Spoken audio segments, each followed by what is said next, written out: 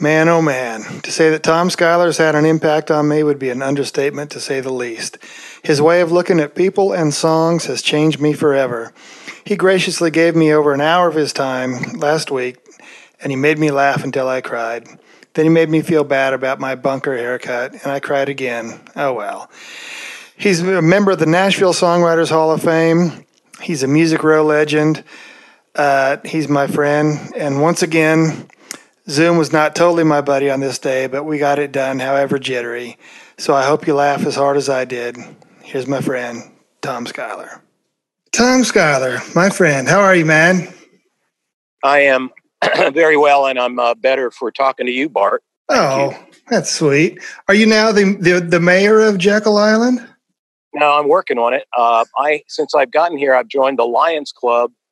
I'm the president or the vice president of the Jekyll Island Men's Golf Association, and I'm also on the board of the Jekyll Island Historic Preservation Society.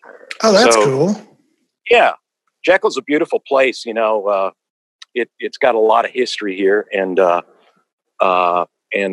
Sarah's mother was my mother-in-law, who's sadly deceased. She was born in this area, so.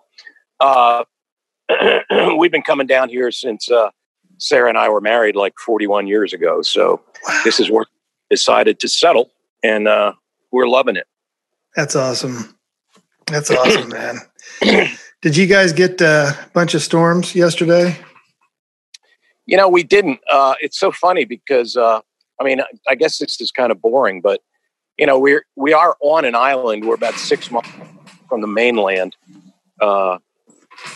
But a lot of the storms just blow by us. So like, we've got hit by a couple of hurricanes in the past 5 years, but one was real bad. But most of them just stay out on the ocean. Our house is about, I don't know, literally a block from the Atlantic. So we get to enjoy that. We're not right on the water, but there's a block off. So. That's killer. So I always entitle my thinking and drinking questionnaires with the name of the person and then a little pithy something. And I entitled this Tom Schuyler, the other Bethlehem baby. and you, I think you know this, Bart. Not only was I from Bethlehem, I was also before I got in the music business, I was a carpenter. So that's right. Yeah, so it all kind of comes together. So, were you born into a musical family? No, not at all. No, my dad was, bless his heart, he was a steel worker. My mom was a housewife. She sang in the church choir. But there was not an instrument in our house that I recall until my sweet older sister went out and bought a used upright piano, and my dad had it moved in the house so I could take piano lessons when I was right.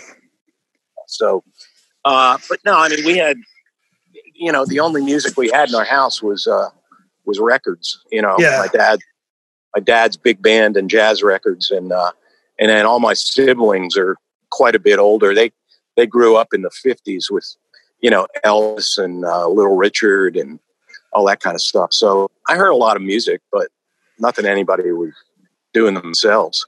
So what got you into playing guitar and singing and writing songs? I probably, like everybody else from my generation, at some point we heard, like for me, it was kind of folky stuff like Peter, Paul and Mary. And, right. And then I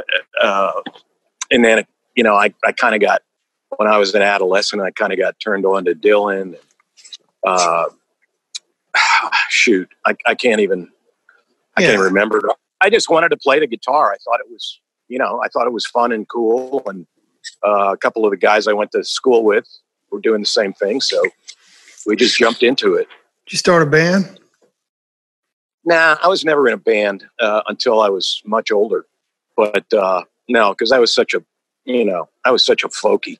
Folkies don't really have bands. They just have Kale and a conga player. Yeah, exactly.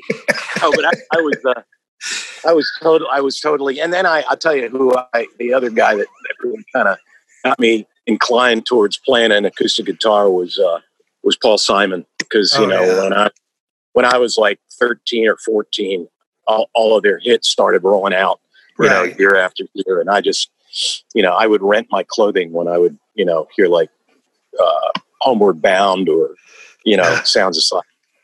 Also, at 13 or 14, you were the same height as Paul Simon, so so that worked out. I think I was when I was 6. That's really funny. But gosh, he was, obviously still is just one of my faves. Sorry, there's flies down here. This isn't a video recording, is it? No, because I haven't had my hair done or anything.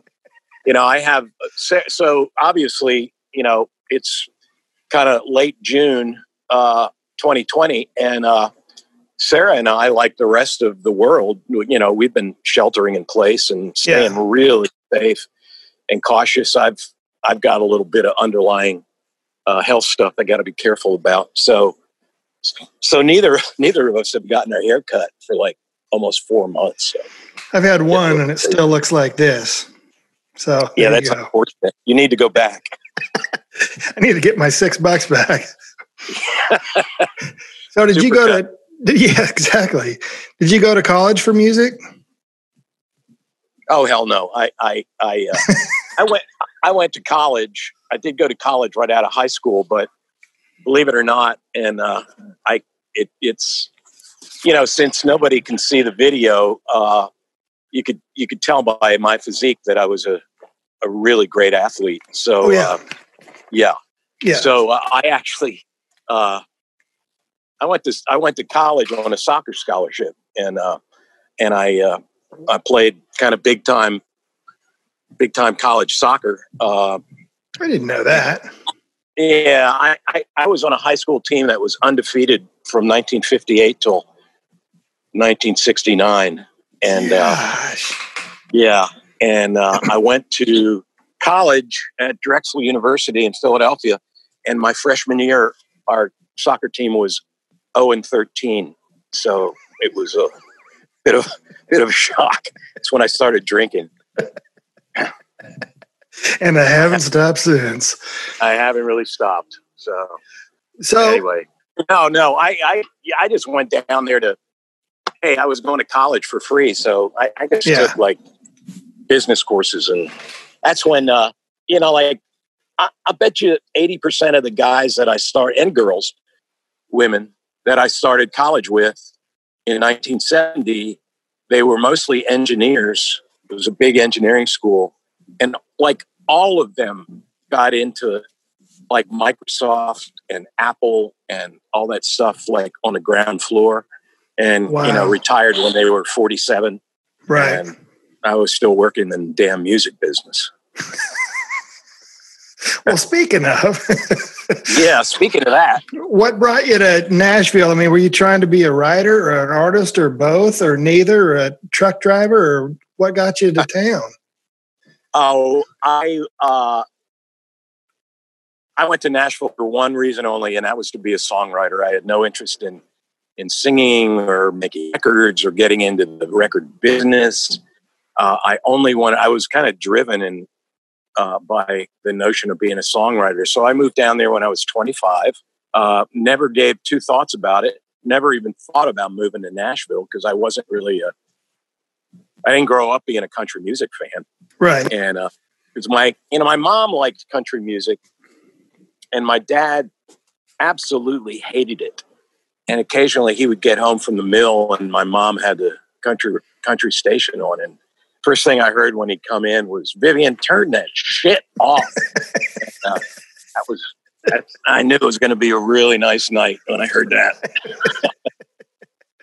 So but based on what I thought I was doing, going to Nashville and trying to kind of wedge myself into the country sound seemed like the most sensible thing to do. So that's what I did. And that was 1978, and never looked back, really.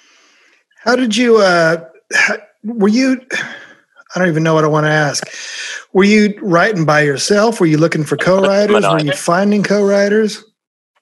No. When I got to Nashville, I had no concept of what that even meant. Okay. And so, I don't know. When I got there, I'd probably already written about 300 songs, kind of on my own, just trying to figure out what it was to write a song from beginning to end. Of course, they all sucked. But that's not the point. I had engaged myself in the process. Yeah, and so you knew how to write a song. Well, yeah. I mean, not necessarily a hit, but anyway. But by the time I got there, I had already had some experience, and I was not interested in or looking for co-writing experiences. And like I said, I didn't even know what that was. And when I did know what it was, it didn't kind of add up to me. I didn't quite get it. It was several years before I even tried that. And tell you the truth, with a few notable exceptions, it was never my favorite way to work. But I ended up having some wonderful co-writers, like the aforementioned Don Schlitz and Paul Overstreet and Fred Knobloch and Craig Bickhart and others. But those were the guys I had some success with. How'd you get your first? Oh yeah. How'd you get your? I'm okay. You're not in my car. How'd you get your first publishing deal? How was that done? And I don't want to make you sound like a dinosaur, but how was that done back then? Yeah, no, I'll tell you as simply and directly as possible. Well, things were definitely different then. I mean, Nashville in 1978 was actually a town where you could walk down 16th or 17th Avenues or 18th and literally knock on the door or walk in the door because they weren't locked then and say, is there anybody here who would listen to my tape? Or and occasionally people would say, sure. And I don't know if it was because they thought I was a nice person or I looked like a songwriter or what it was. But you had the body of a soccer player. Yeah, that's right.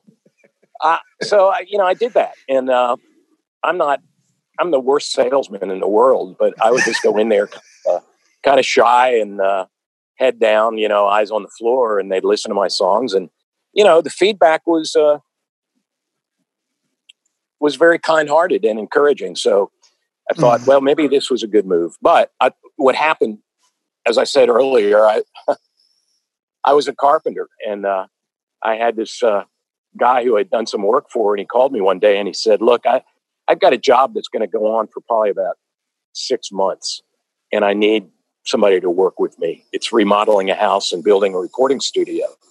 I said, great. I needed the money desperately. So I went to work with George Sprague, who was the guy who called me, and we completely gutted and refurbished the inside of a house on 16th Avenue. I think it was 1214 16th Avenue.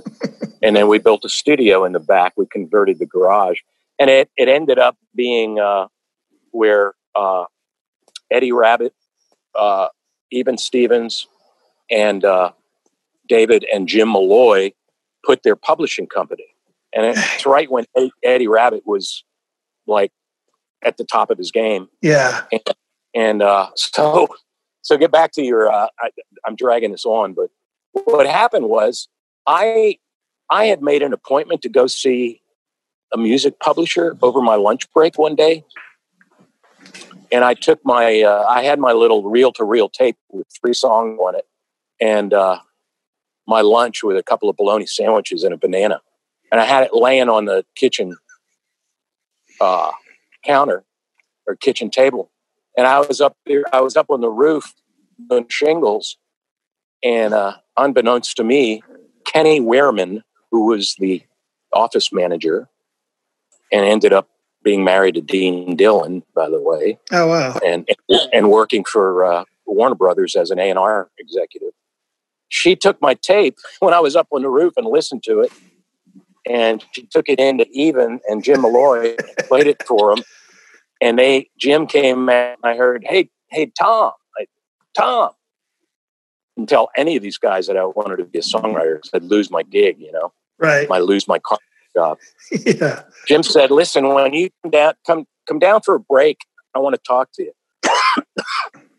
And he told me that they listened to my tape and they wanted to sign me. And I said, you got to be shitting me. I said, no.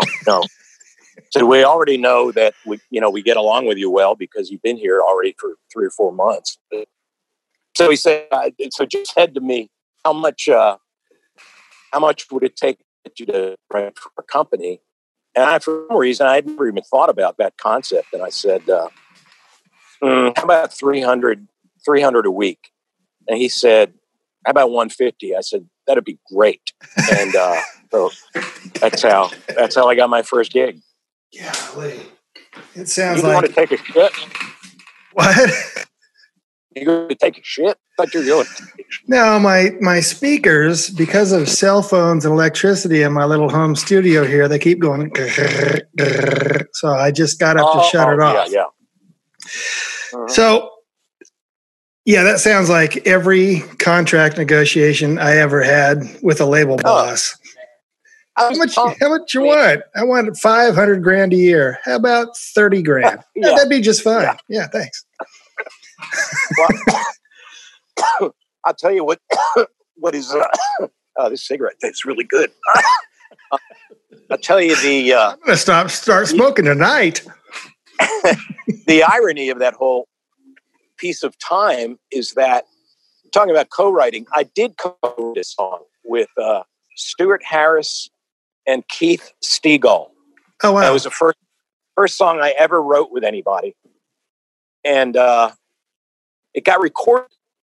My first recording too, by Leon Everett. Okay, who was on RCA Records, and it was a #1 song.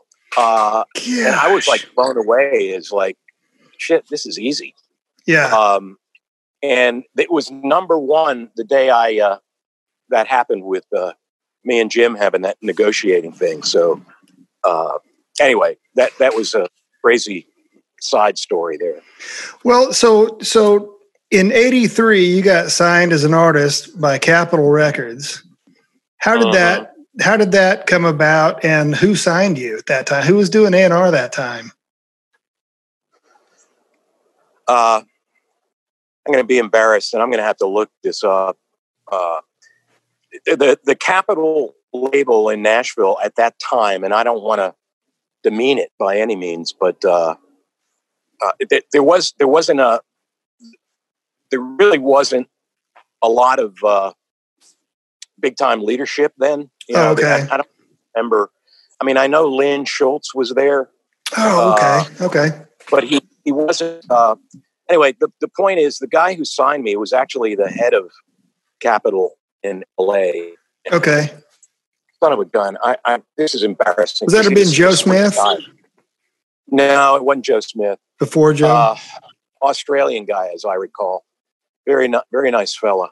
But he's the one, and I think David Malloy was real hot because of Eddie, and I think he had recorded a couple of Dolly sides that did well, and I think David sort of did the pitching, and then soon enough, so we made a record. David spent just a god awful amount of money making the record. Nothing ever happened. I had a couple singles chart, and my heart wasn't in it, to tell you the truth, Bart. I just, it's not what I had envisioned. Yeah. I wanted to be at home and pick up my guitar and write songs and, not get into that. Well, did you do the whole radio tours and play a million radio station conference room gigs, or how was a brand new artist taken to radio at that time? Or did you just send out singles and then go write some more songs?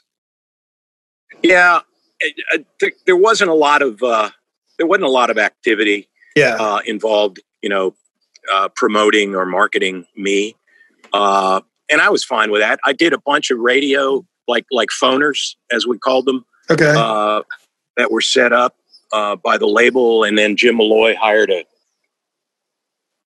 independent guys to help with that. And like I said, a couple of things got into the top 40, but there never was. I never got to the point of like trying to put a band together and doing fair dates and all that kind of thing. Okay. And I don't recall ever going to visit a radio station until I worked for RCA, which is a story I'm going to have to tell you about our buddy Dale Turner later in our conversation. We'll get to that. Yeah. But so that was a very short-lived scenario, and I ended up staying at the company was called Dave Briar Patch, and I ended up staying there 4 years, and I had a very nice run as a writer, and that was it was fun and gratifying and profitable, and that's when BMI used to. I was a BMI writer. Actually, this is a fun story. I got, when I moved to Nashville, I had lived in New York City the 4 years prior to that. And this really wonderful lady at ASCAP named Bernice Cohen I used to play in clubs up there. And she came and saw me, and she signed me to ASCAP. And she was just a delightful human being. And so when I told her I was moving to Nashville, she set me up with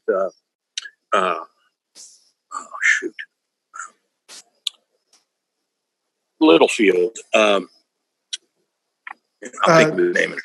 I want to say Waylon, but that's not it. No, it's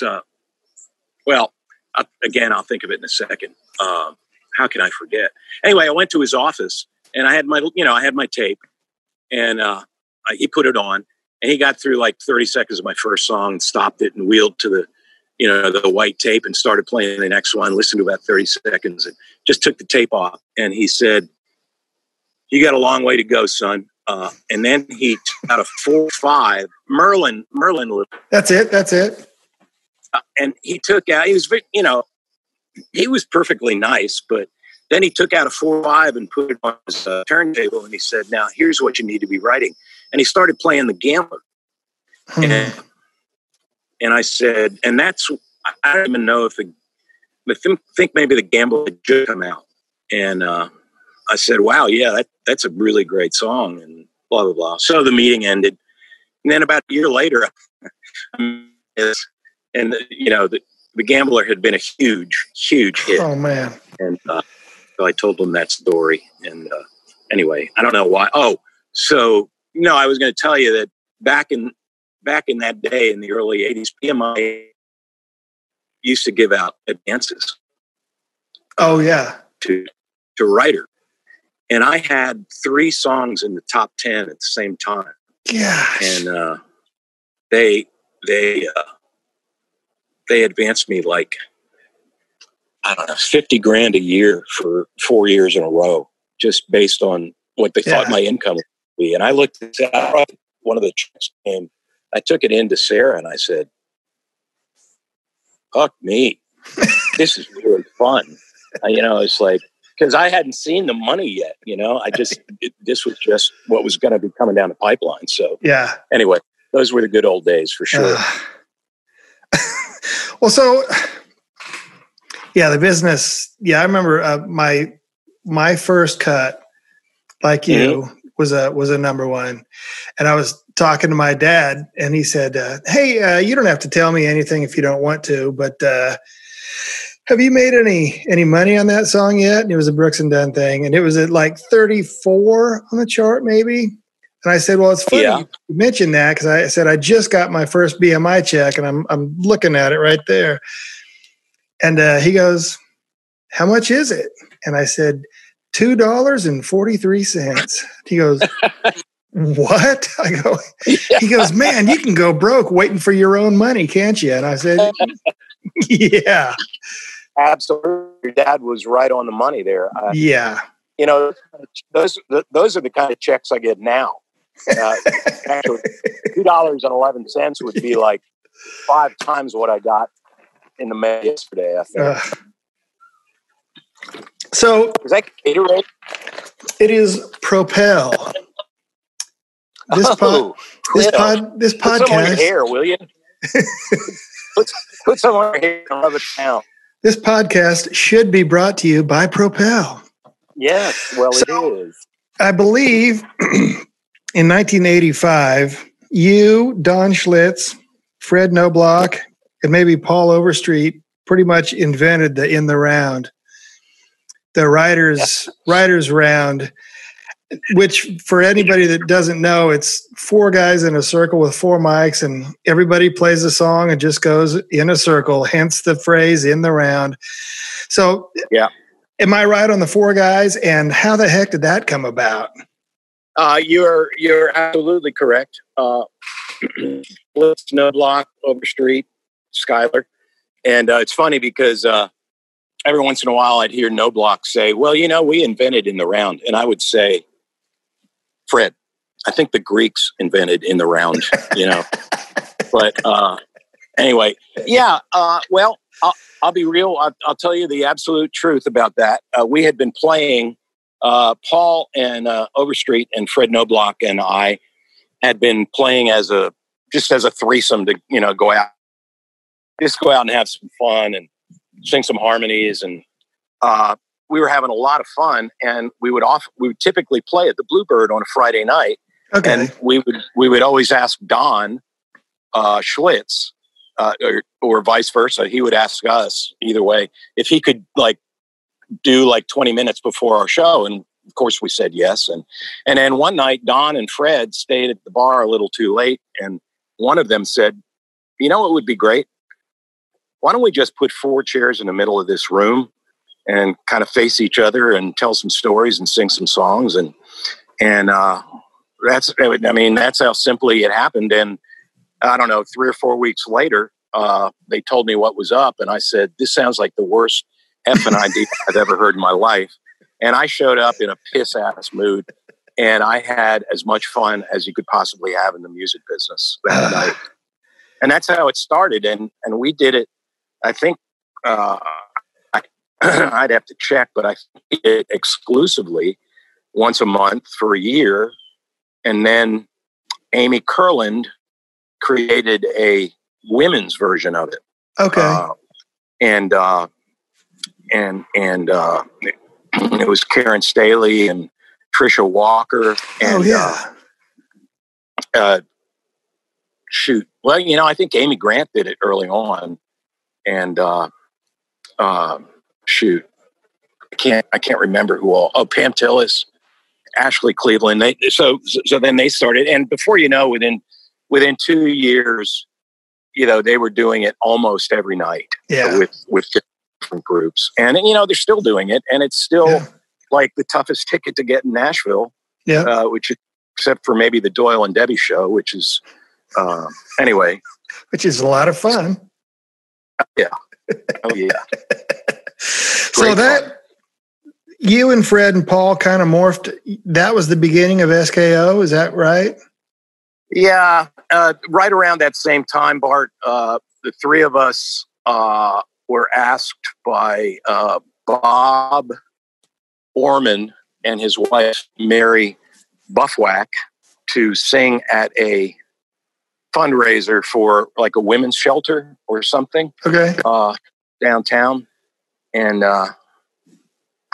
we just had a really good night. I think we only sang 3 or 4 songs, but we got signed by MTM Records, which had just started, and so we made a record for them, and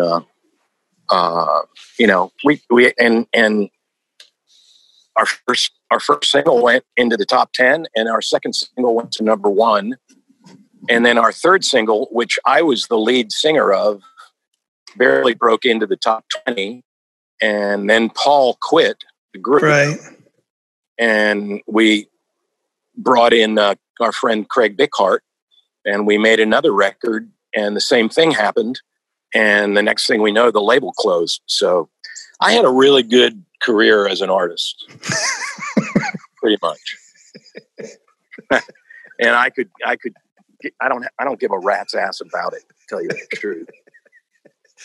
Well, I mean, so to change kind of gears, excuse me, around that point in 92 is when I met you. You'd come on board as the boss of RCA, where I was a regional. Right. You'd had 1 BMI, 2 million airplay song, 6 millionaire songs. Why did you want to get into the record side of things? I fix myself a cocktail. All righty. There you are. Thinking and drinking, right? You still Exactly. me? No, I was just going to say that, a good deal of it, if I can be real honest, just had to do with ego. I mean, if you get a call from a guy like Joe Galante, who's running a major worldwide what I was going to say is, if Joe calls you, somebody like Joe, it was of course I want to do this. But then the other issue was that at that time, folks like Clint Black and Vince Gill and Brooks and Dunn and Alan Jackson and all of these acts that were writing their own songs, it got really tough to get a. So I thought, well, maybe my run is over here, and thank God for the good times. And I just, I went home and talked to Sarah, and I said, this is going to be a pretty demanding job, and are you okay with this? And we talked about it, and I said yes. So that was he had approached me about that, I think in June of 92, and beginning of September of that same year, I came in and sat down in that big seat and felt very uncomfortable. I thought, what the hell? I want my mommy. So did you think, were you trying to further the same old? Were you trying to change it? Were you trying to change the face of country music to make it more songwriter-esque and less hat act or whatever? I mean, I don't even know. What was your vision for RCA at that time? Well, my vision for RCA was probably threefold. One was to preserve, the great tradition of RCA in Nashville. Yeah. And make sure that the acts that were still viable, who had been around for a while, like Alabama and Lori Morgan, and Dolly was gone, Waylon was gone, yeah. But Restless Heart was still kind of Ronnie Millsap happening. Millsap was still there, but is to preserve that and do the best I could to continue to undergird them in their artistic pursuits. The second was to get to know and get along with the staff, which was significant in size. I mean, they were like 50, 55 people working there when I started. It was a big group. And then finally, and probably most importantly, I didn't have an artistic vision like I wanted everybody to be a singer-songwriter, or I wanted all, female artists, or I wanted vocal groups. It was just to go out and find what I thought was the hippest stuff and get them together with the best repertoire of great songwriting, which I felt confident in being able to identify and then hook them up with some great producers and musicians. So, it wasn't a big, bold agenda or vision. It was just trying to be myself. And, but I'll tell you what, Bart, it was freaking hard. It was freaking hard. except for the staff. There were a few, as you know. I mean, when somebody did something really stupid or egregious or was mean to their subordinates or anything like that, boom, I didn't have any issues getting rid of those people. Yeah. But for the most part, I really enjoyed the camaraderie we had. Oh, man. And just trying to lift people up, and because I think, well, I don't know. I'd heard stories about prior administrations that weren't, exactly, warm and fuzzy. Sensitive. Yeah, but that's okay. So what was I guess you probably just explained the best and the worst parts of being the head of a record company. Just didn't yeah, go ahead. I'm sorry. No, I was going to say just figuring out 50 personalities plus all the acts, plus all the managers, plus all the booking agents, plus holy cow, that's your job could be 40 hours a day on the phone if it had to be. Yeah. And the thing about it is, Bart, and I say this very sincerely from the bottom of my heart, I didn't know a damn thing about running a record label. Yeah. I didn't know that, Bill Carter was this person and, Marty Olenek was this person and, this person just got dropped and he's really pissed and he wants to come see you. And I mean, just leasing your tracks out to movie company. Oh God, it was just like this endless array of stuff. And I was like, okay, that sounds fair. I'll tell you can I tell you a real quick anecdote that'll kind of sum this up? So I just mentioned the name Marty Olenek. Did you know Marty? Nope. Okay. So Marty was this really, really sweet guy out in Hollywood, married, worked for RCA, and he did all of our film placement. Okay.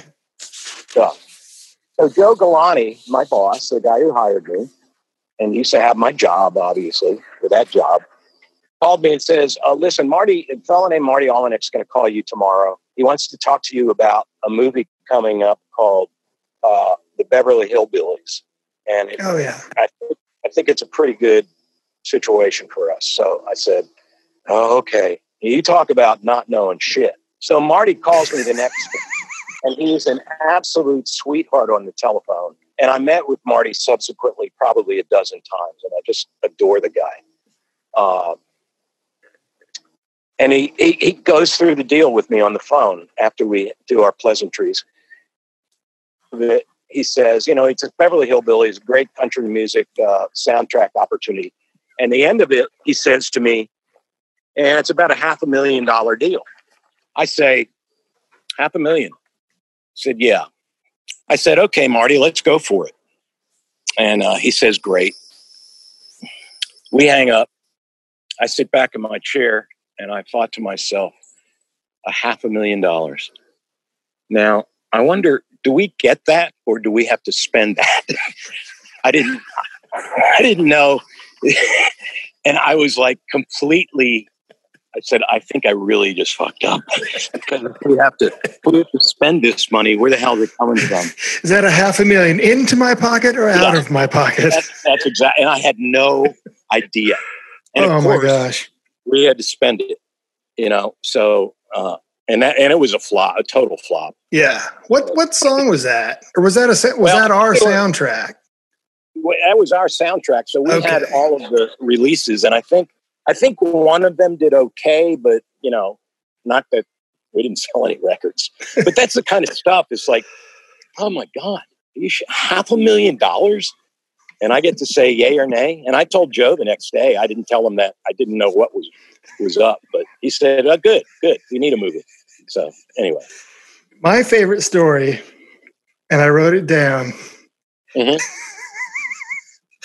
And just as one of your regionals, obviously we were on the road constantly. And that was our whole job. Right. Take artists to radio and blah, blah, blah, blah, blah. Right. So I started getting kind of scared to travel because one time I went out for a week, which was the norm. We'd leave Monday morning, Sunday night, whatever, excuse me, get back Friday afternoon. And the office was between the airport and my house. So I'd always stop in the office. So one Friday I landed and I got back into the office about 3:30. And if you remember where my office was, from the elevators, I could get off it and go to the left and go past the restrooms and the kitchen and around through A&R, past Ted Wagner's office into my office. Or I could go to the right and go past sales and all the guys in the executive offices, and then past Eddie Mascolo's office, Mike Searle's office, my office. Well, I went that way, and Mike Searle's office was dark. And I get into my office, and Ted goes, "Dude, come here." What? He said, "Mike's not here anymore." I went, oh, okay. So about 2 weeks later, I go out, leave on Monday, come back Friday afternoon, same thing, come in, take the same trip, and Eddie Mascolo's office is dark. And I'm like, what the crap? Did he go home early? And the next thing I know, Teresa Russell is going, "Bart, Mr. Schuyler would like to see you in his office." And I went, oh, great. I know what that's about. Oh, geez. So I walked down there, and Teresa, in her sweet, sweet Southern spirit, just went, "You're okay. You're okay." I went, "Okay, great."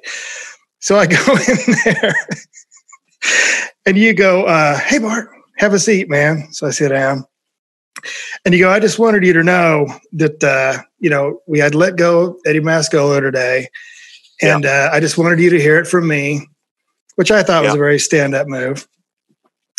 And I kind of nodded, yeah. And you said, "We're going to try some different things around here and see what works." And I nodded, yeah, I get it. And you asked me, how the week on the road was, who'd you see, what stations were you at, what artists did you have, and what's radio saying? Did you have any plans for the weekend? You're just being a very convivial guy. And then you looked very keenly at me right in the eye, and you said, "Do you have any questions? Or is there anything you'd like to say?" And I just looked at you, and I just said how much I had loved working with Jack Weston, but he wasn't the talky, feely kind of guy like you are, and how much I just appreciated you always saying howdy and always asking our opinions and how and stuff. And I just said how thankful I was, how much you talk to the peons like me. And you just, without cracking a smile or saying anything, you just put down your bucket of scotch, and you looked at me with no emotion whatsoever. And you just said, "Just think how much I'd talk to you if I actually liked you." And of course, I said that. Oh, yeah. And I could just feel the sweat running down the back of my shirt. And then finally you just guffawed like crazy, and you were just howling, and you just said, "I'm just kidding you, dude." You said, "I'm so glad you're here, man. Go have a great weekend." Well, I love that story. That's a good one. I hope I made you sweat for a while. That sounds like I did.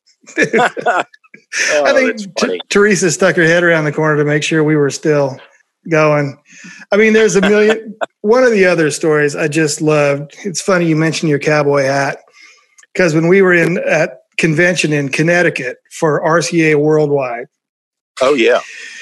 You had that. There was a kind of let's introduce the label heads and whatever heads, sort of a Johnny Carson late night format. Right. And me and Ted Wagner are sitting there, and they introduced you, and we didn't know nothing. So you come out, white cowboy hat, white suit, huge like Yosemite Sam mustache, white. And you do the whole interview in a foghorn leghorn accent, which just slayed me. And I realized at that point that the rest of the RCA world kind of looked at RCA Nashville, even though we were floating the boat at the time, right, as a bunch of unschooled ruffians and hillbillies, and that was the biggest middle finger you could find. And it was just brilliant, man. And me and Ted just walked away going like, I don't care if the sky falls tomorrow. We got the best boss in the freaking world. And that was awesome, man. That's funny. That whole day was outrageous. I think, you know, when that interview was over, we ended it by all of the RCA Nashville staff, including me, stood up and we played Under the Kudzu. And we all kind of saluted, which would go over really big right now. Sure. Yeah. I'm guessing that would not be a hit right now. Oh my! But, well, you know, there's one other. I kind of alluded to this earlier. I don't want to cut you off by any means. I know. I just wanted to make sure there you were talking earlier about, you know, taking artists to you know, stations and being on the road all the time, and, you know, buying donuts and coffee and lunch and dinner and whiskey and wine and all that stuff. And I think a week after I started, maybe 2 weeks at the most, I decided that I was going to go on a couple of these trips with you know, like guys like you and Ted and Dale Turner. And so anyway, the first one that I booked was to Baltimore, WPOC, with Dale. And I think Dale, he may have been living like in Cincinnati or Philly at the time. He lived in Cincinnati. Yeah. Okay. So anyway, you know, Teresa made all my traveling arrangements. And the first stop to see Greg Cole. Who? Was it Greg Cole at POC? No, it was oh God, son of a gun. Again, I'll think of his name in a second. So I meet Dale Turner in our two rental cars in the parking lot of WPOC, and Dale. No, actually, I picked him up at the airport. And we pull in, I park the car, and Dale seemed really anxious, or, you know, real nervous. And so I say, well, you ready? And he said, real nervously, he said, Tom, listen, I probably should have told you this before, but I'm not allowed. I'm not allowed in this building. I said, why? He said, well, it's kind of a long story, but the PD here just can't stand me. And I went around his back with a couple things, and he's really pissed off at me. So I can't be in there. So here I am, you know, and nervous out of my mind because, you know, not knowing what to say to these people. My battery's running low. It just told me. Anyway, I said, Dale, son of a bitch. Anyway, he said, man, I'm really sorry, boss. I really should have given you a heads up on this. I didn't have any choice, you know, so I said, all right, well, here I go. And I walked in there and had a meeting, and it went fine. But of course, I brought up this thing about Dale not being able to be in there, and this guy just wouldn't give up. He said he's never coming back. I said, yeah, really sweet. So you're on our team, right? Anyway, that was a tough day. Oh man. Well, I'm going to do as many questions as I can with my lightning round with you, if you don't mind, before your battery dies. Okay, sure. What's your favorite book? Genesis. Nice. What's the last gift you gave someone?